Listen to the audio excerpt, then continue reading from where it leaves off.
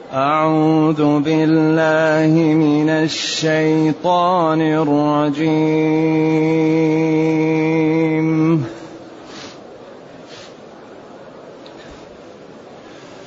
من كان يظن أن لن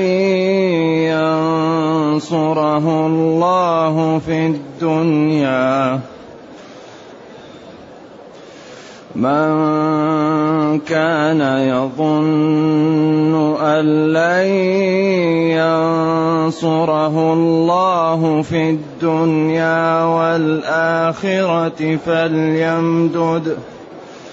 فليمدد بسبب إلى السماء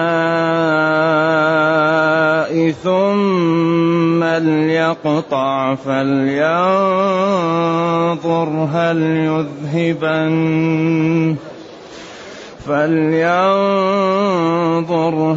يذهبن كيده ما يغيظ.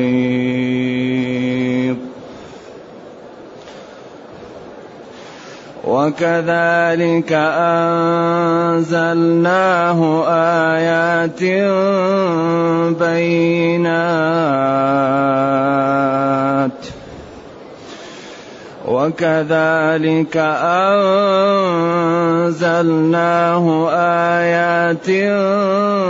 بينات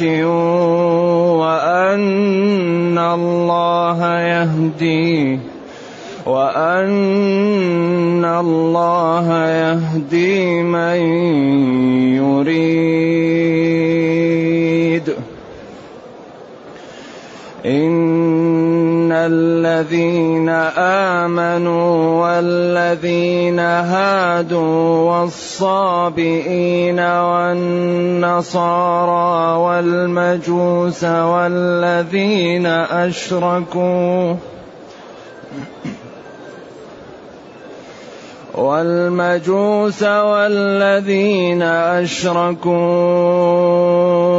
إن الله يفصل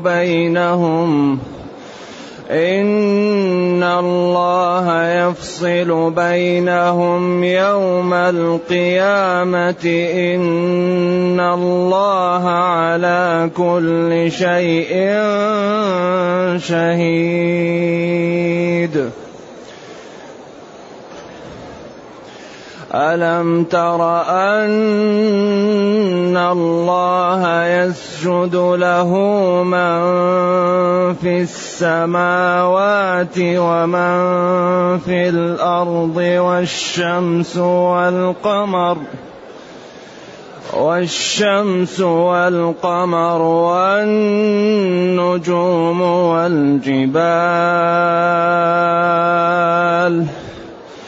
والجبال والشجر والدواب وكثير من الناس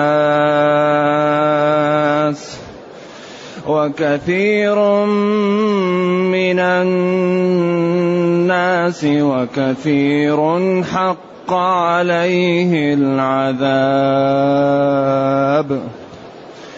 ومن يهن الله فما له من مكرم إن الله يفعل ما يشاء.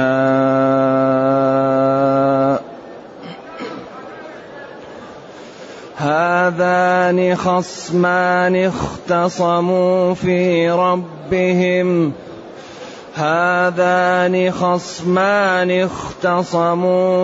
ربهم فالذين كفروا قطعت لهم ثياب من نار يصب من فوق رؤوسهم قطعت لهم ثياب من نار يصب من فوق رؤوسهم الحميم يصهر به ما في بطونهم والجلود ولهم مقامع من حديد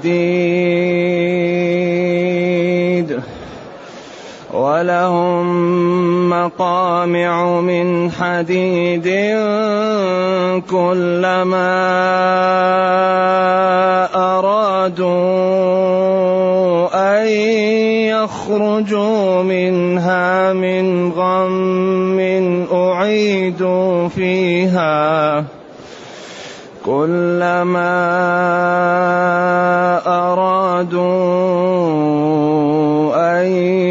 يخرجوا منها من غم أعيدوا فيها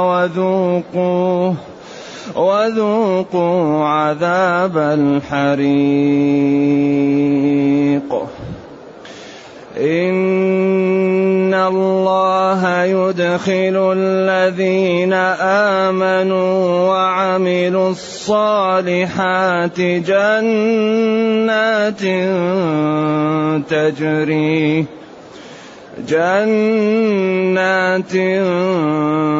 تجري من تحتها الأنهار يحلون فيها من أساور من ذهب ولؤلؤا ولباسهم فيها حرير.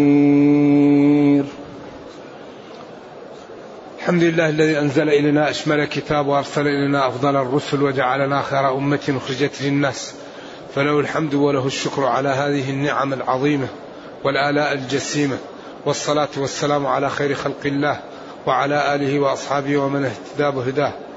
أما بعد، فإن الله تعالى يقول: من كان يظن أن لن ينصره الله في الدنيا والآخرة فليمدد بسبب إلى السماء ثم ليقطع فلينظر هل يذهبن كيده ما يغيظ.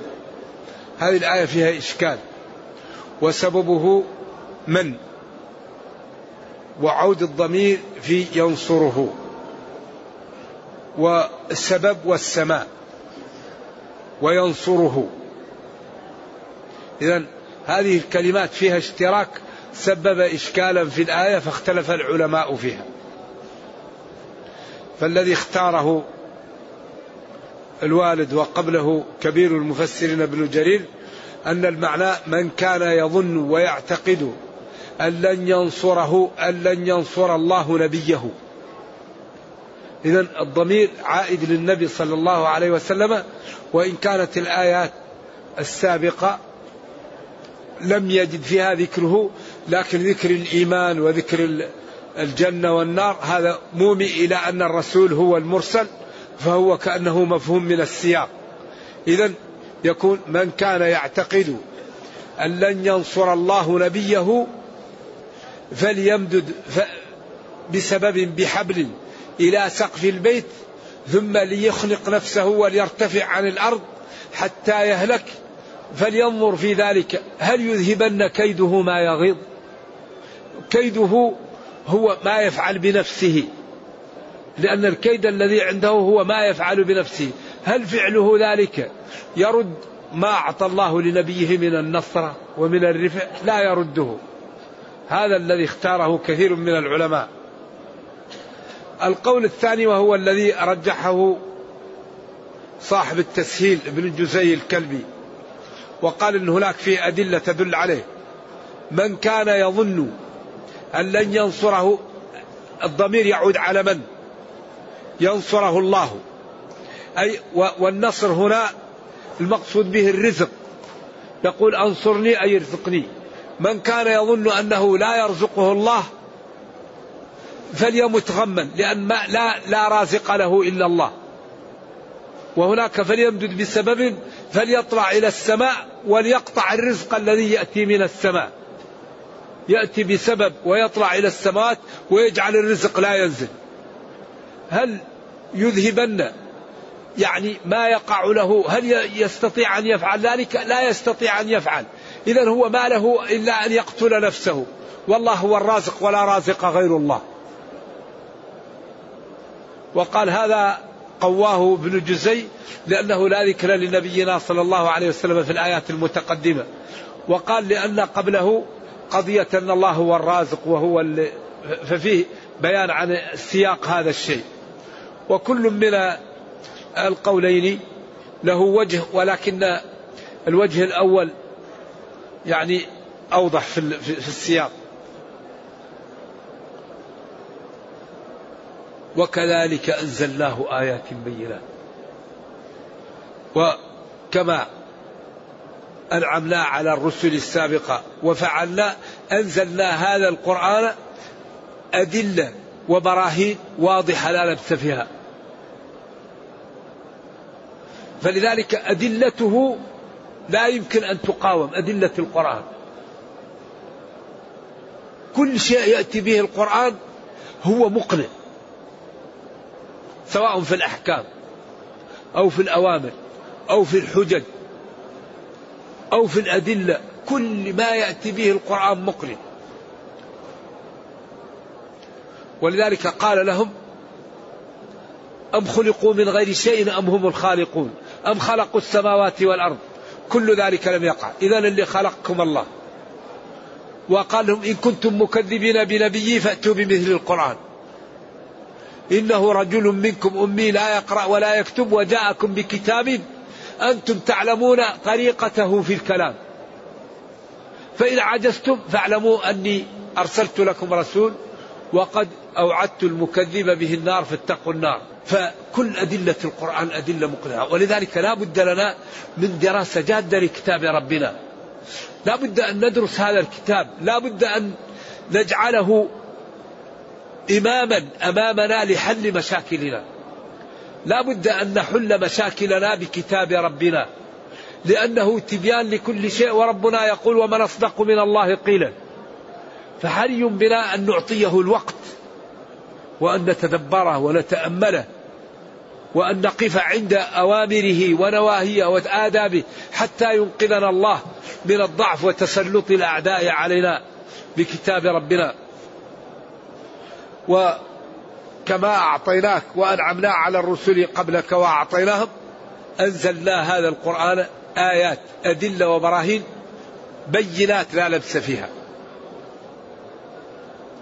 لذلك قال قل للمؤمنين يغضوا من أبصارهم. كل مشكلة تأتيك من البصر. قال ولا تقف ما ليس لك به علم. من المفلس؟ الذي يغض بصره يبقى قلبه سليم.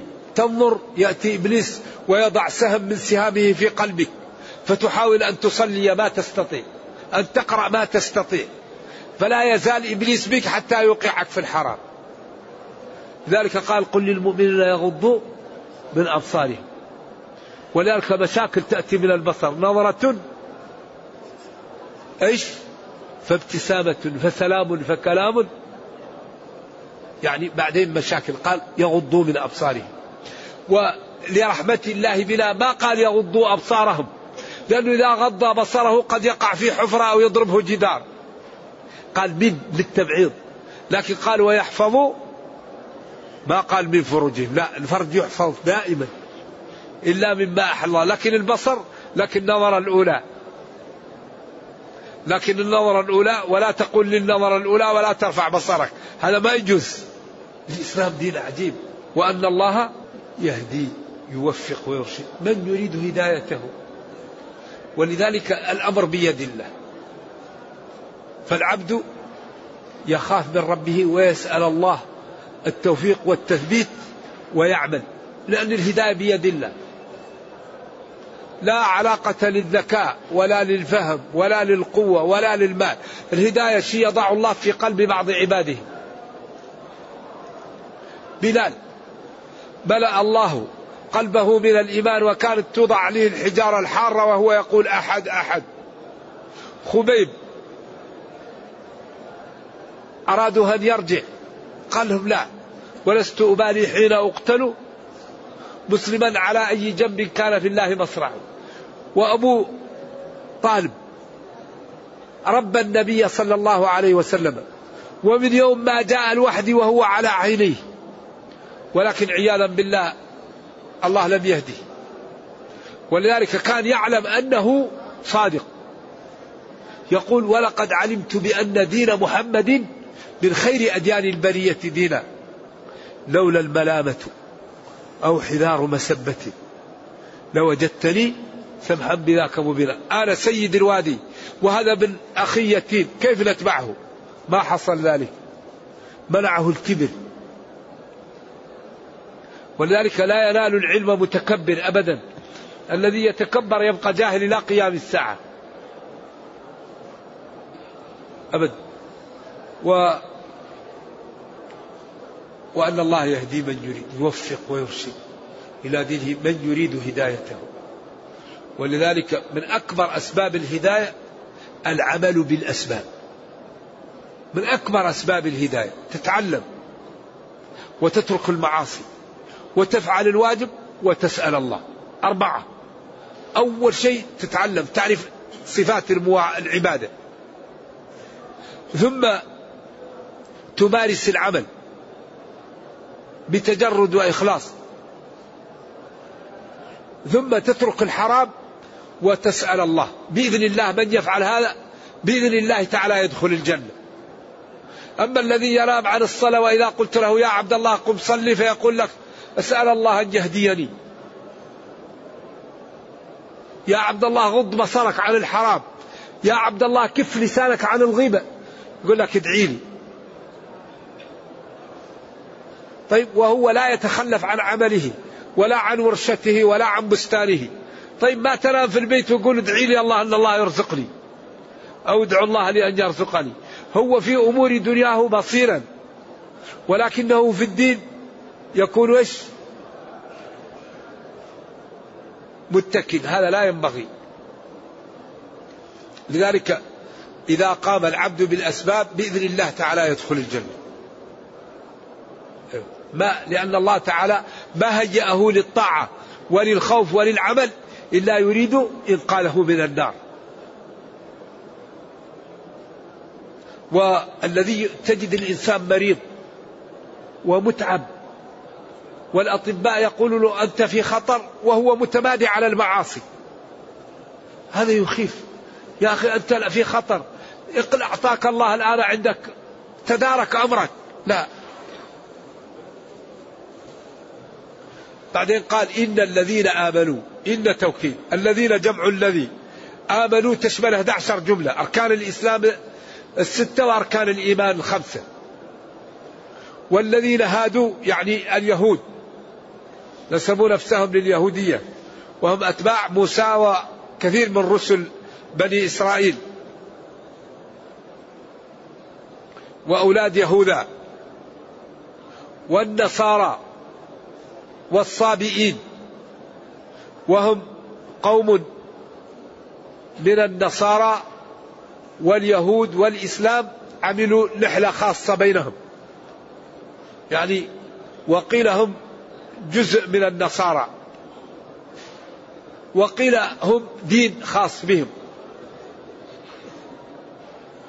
مشتق من الصبأ وهو الخروج عن دين كان فيه خرج عنه، وصبأ إذا خرج لدين آخر. والنصارى وهم أتباع عيسى الذين ناصروه. والمجوس وهم عباد النار أو الظلمة والنور. والذين أشركوا وهم أصحاب الأوثان، ويدخل فيهم دخول أولي سكان الجزيرة قبل الإسلام، قريش ومن حولها.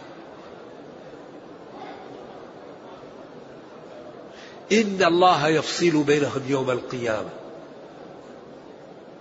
جاب إن لطول، هذا خبر، إن الله يفصل بينهم يوم القيامة خبر إن الأولى، لكن لما طال أراد أن يؤكد، تقول إن زيدا لرجل عظيم. أيوة تكرر تأتي به. إن الله يفصل بينهم يوم القيامة، أي يبين المحق من المبطل، ويدخل المتقين الجنة ويدخل الكافرين النار.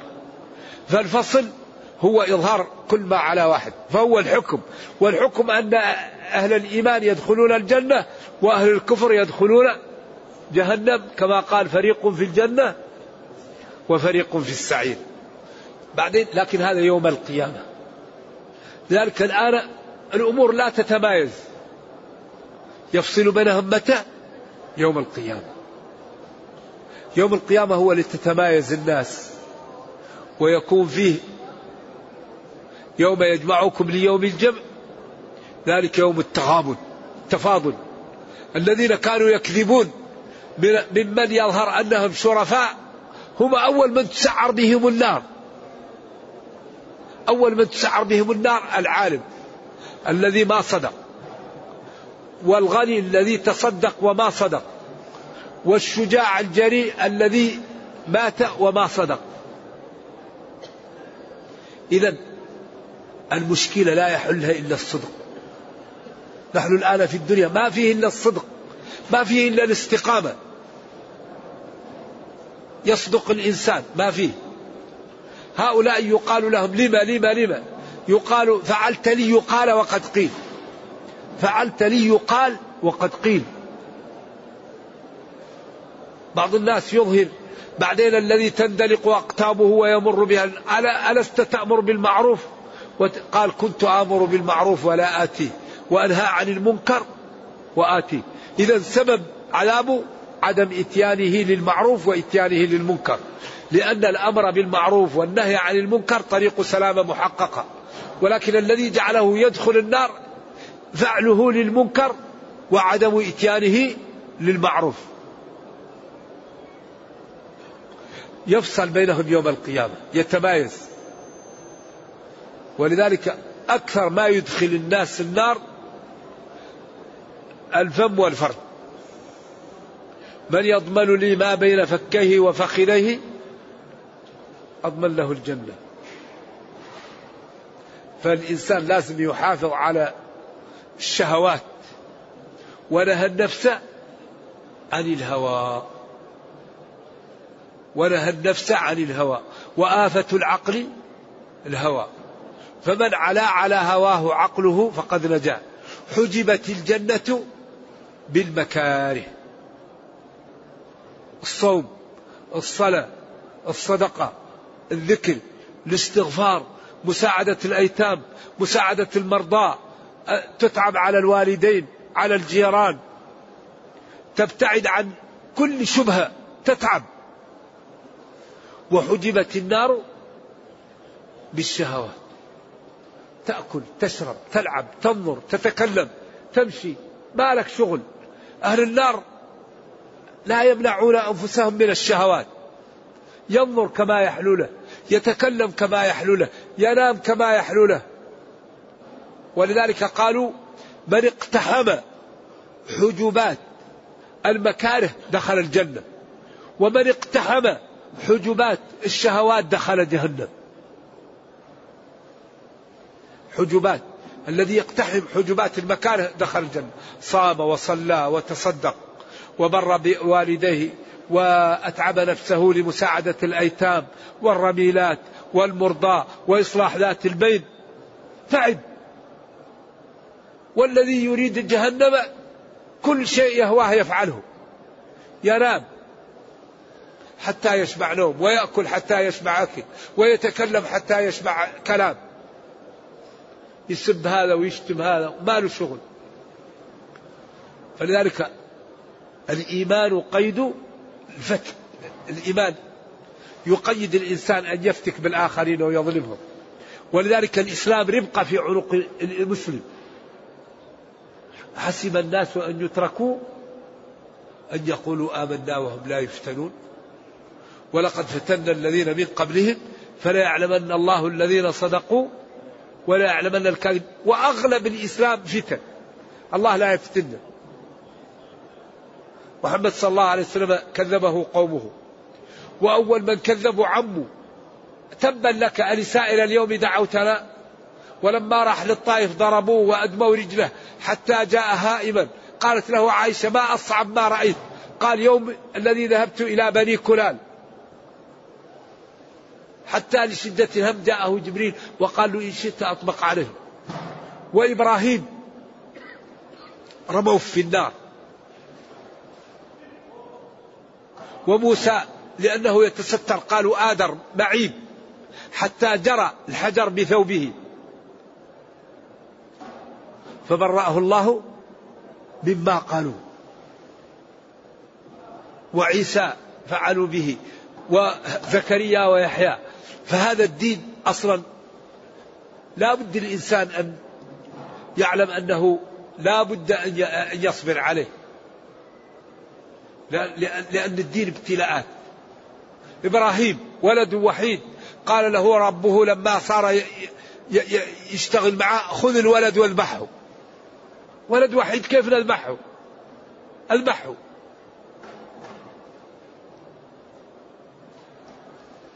حتى أكرمه الله وقال له يا إبراهيم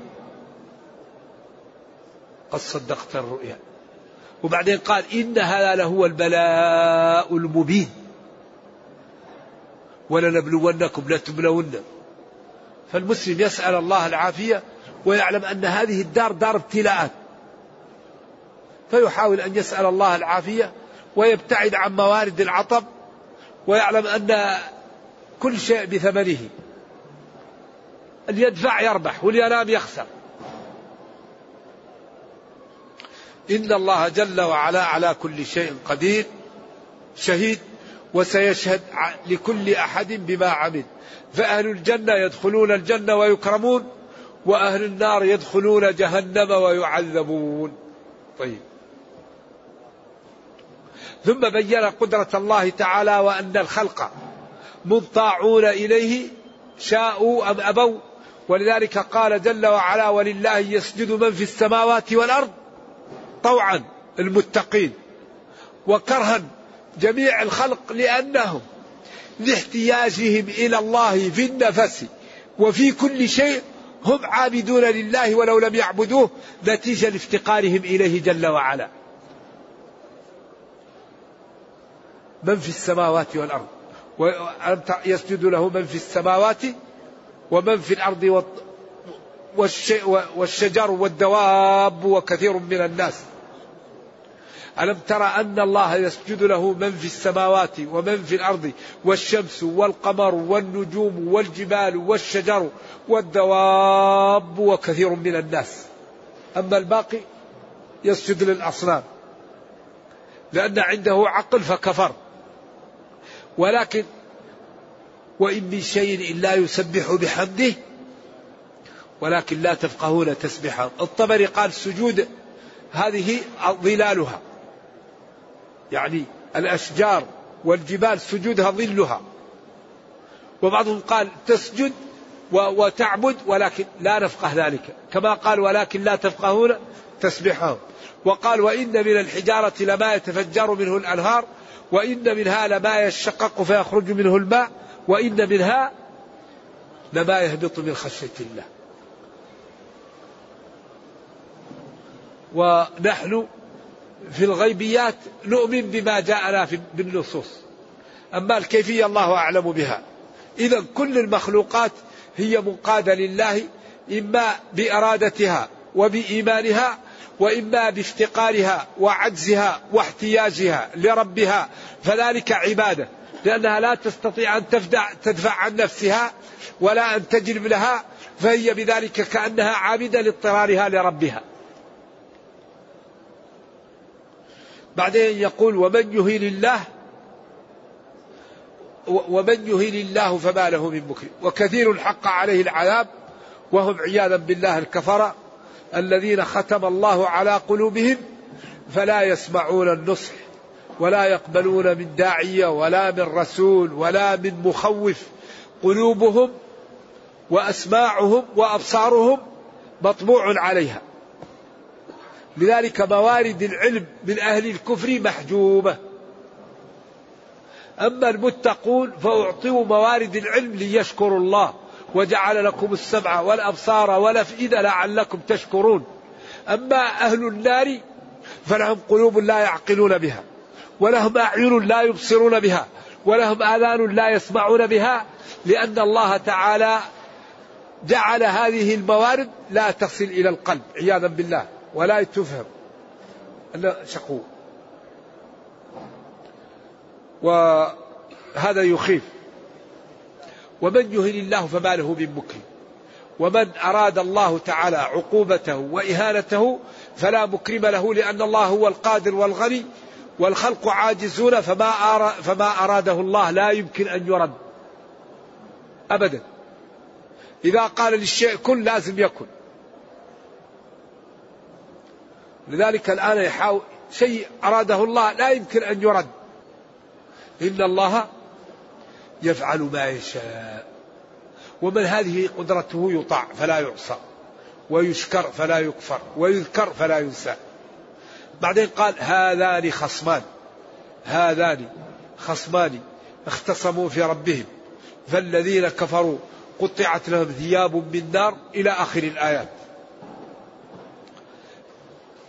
الذي يظهر أن هذا المقصود به الشريحة المسلمة والكافرة، وأن ما ورد في مسلم وفي غيره عن علي وحمزة وعبيدة وعن عتبة وشيبة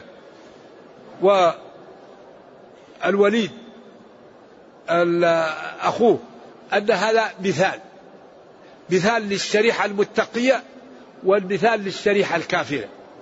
وإن كان هذا سبب النزول فالعبرة بعموم الألفاظ لا بخصوص الأسباب. إذن يعني الفريق الذين آمنوا والفريق الآخر هادوا والنصارى والصابئين والمجوس والذين أشركوا، هؤلاء هم أصحاب النار. هذا اختصموا في ربهم فالذين كفروا قطعت لهم ثياب من نار، ثم بين خطورة ما هم فيه وعقوبتهم. قطعت يعني فصل لهم ثوب من النار على قدر جسمه، وهذا تخويف ونكاية، لأن النار تكون على قدره هو، كأنه ثوب يسبل عليه من النار.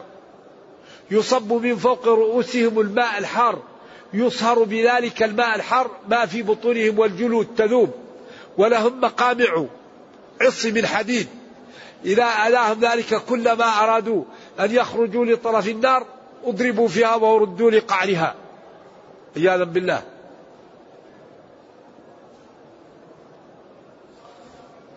ويقال لهم ذوقوا عذاب الحريق. يقال لهؤلاء ذوقوا وتجرعوا عذاب النار. ثم بين صفة أولئك، قال جل وعلا إن الله يدخل الذين آمنوا وعملوا الصالحات. لاحظوا أن في القرآن الإيمان لا بد معه من العمل، لأنه هو البرهان. لأن إذا قال واحد آمن ولم يعمل لا بد من العمل. إلا الذين آمنوا وعملوا الصالحات والعصر إن الإنسان لفي خسر إلا الذين آمنوا ثم رددناه أسفل سافلين إلا الذين آمنوا وعملوا الصالحات. لا بد من العمل. ولذلك الإيمان بدون عمل كمفتاح بدون سنون، ما يفتح، لا بد من العمل. إن الذين آمنوا وعملوا الصالحات إن الله يدخل الذين آمنوا وعملوا الصالحات جنات تجري من تحتها الأنهار يحلون فيها من أساور من ذهب ولؤلؤا ولباسهم فيها حرير. إن توكيد الله المعبود بحق، يدخل ضد يخرج. الذين آمنوا هم المسلمون وعملوا الفعالات الصالحات، يدخل فيها كل أعمال الإيمان من صدقة وصوم وبر بوالديه وكل أعمال الصالحات. جنات بساتين تجري من تحت مساكنها الأنهار يحلون فيها من أساور، جمع سوار، أساور جمع سوار، وسوار هو أصل جمع أسورة. أساور جمع أسورة، وأسورة مفردها سوار، فهو جمع الجمع. من ذهب نحن الآن حرام علينا الذهب، يوم القيامة حلال لنا، ولؤلؤ الزبرجد ولباسهم فيها حرير، هذا حرام علينا اليوم، ولكن يوم القيامة يعطى لنا للابتلاء. حتى المسلم لا يلبس الذهب ولا الحرير فيكون أجره كبير، واحد يقول ما الفائدة فيلبس فيدخل النار.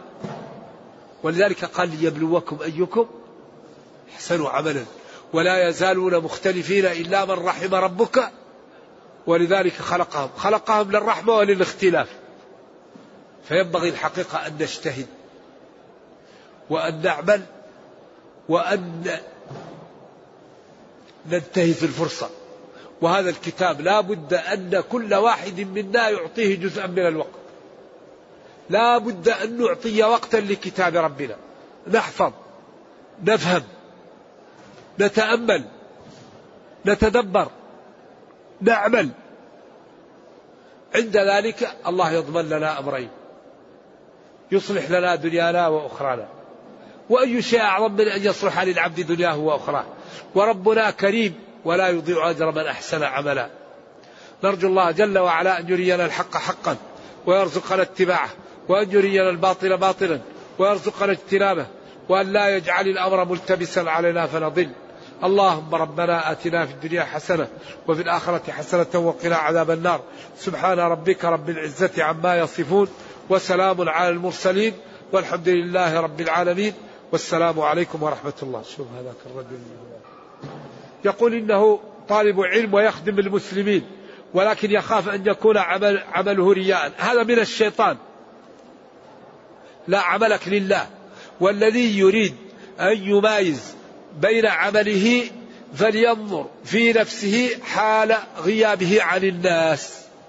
الذي يريد أن يختبر نفسه فلينظر في حاله في حال انفراده عن الخلق.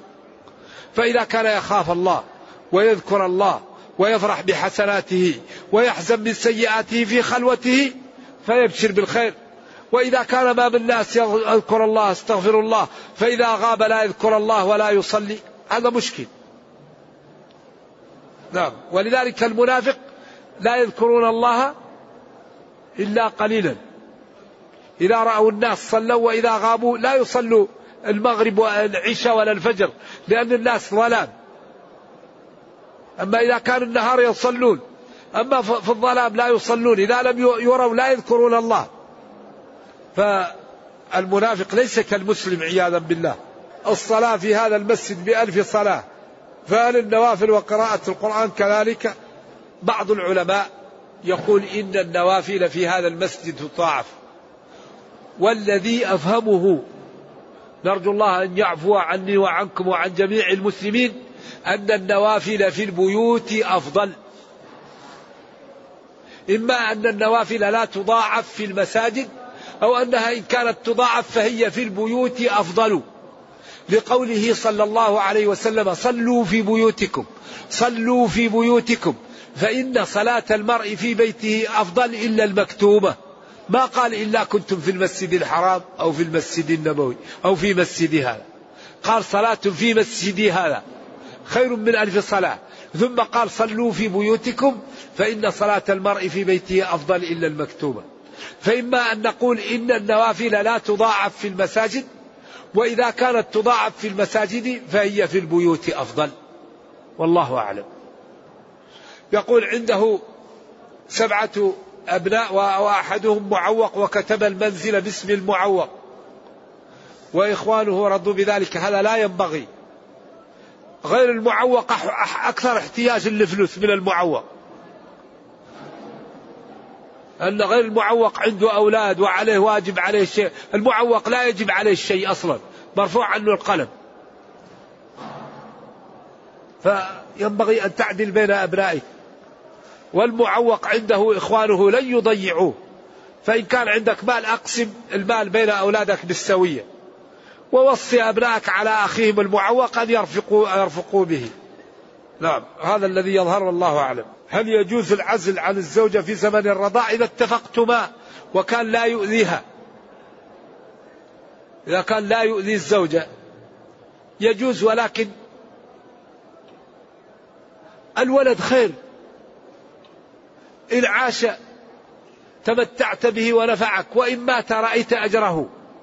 والله هو الضامن الرزق، والذي يخاف من كثرة الأولاد لأجل الرزق يخشى عليه. الذي يمنع الحمل خوف من الرزق هذا يخشى عليه. وكل ما جاء ولد كل ما نزل خير، لأن الله هو الرازق. ولذلك الإنسان إذا كانت أسرته 100 ما هو زي إنسان أسرته 1، لأن الأسرة 100 الله يرزقهم يجيب الخير من كل جهة. ولذلك قال تكاثروا فإني مباهم بكم الأمم. فإنسان يعطيها الله زوج تلد يمنعها من الولادة، هذا سفه لا ينبغي. يقول أنا لا أريد أن نطعم بناء على قول الرسول لا عدوى ولا طيرة، فما الحكم؟ لا تطعم، ولكن أعلم أن التطعيم لا يضر ولا ينفع. وإذا عطشت تشرب وتعلم أن الشراب لا يرويك إلا إذا أراد الله. وإذا جعت كل، وهذا لا ينفعك إلا بإرادة الله. هذه الأسباب مطالب بها، وترك الأسباب تواكل. لا تطعم واعلم أنه لا يضرك ولا ينفعك إلا الله. وإذا كنت ماشي في الطريق تجنب الحفرة واعلم أن لا ينفعك ولا يضرك إلا الله. ولكن هذه الأسباب يعني مطالب بها. نعم. السلام عليكم.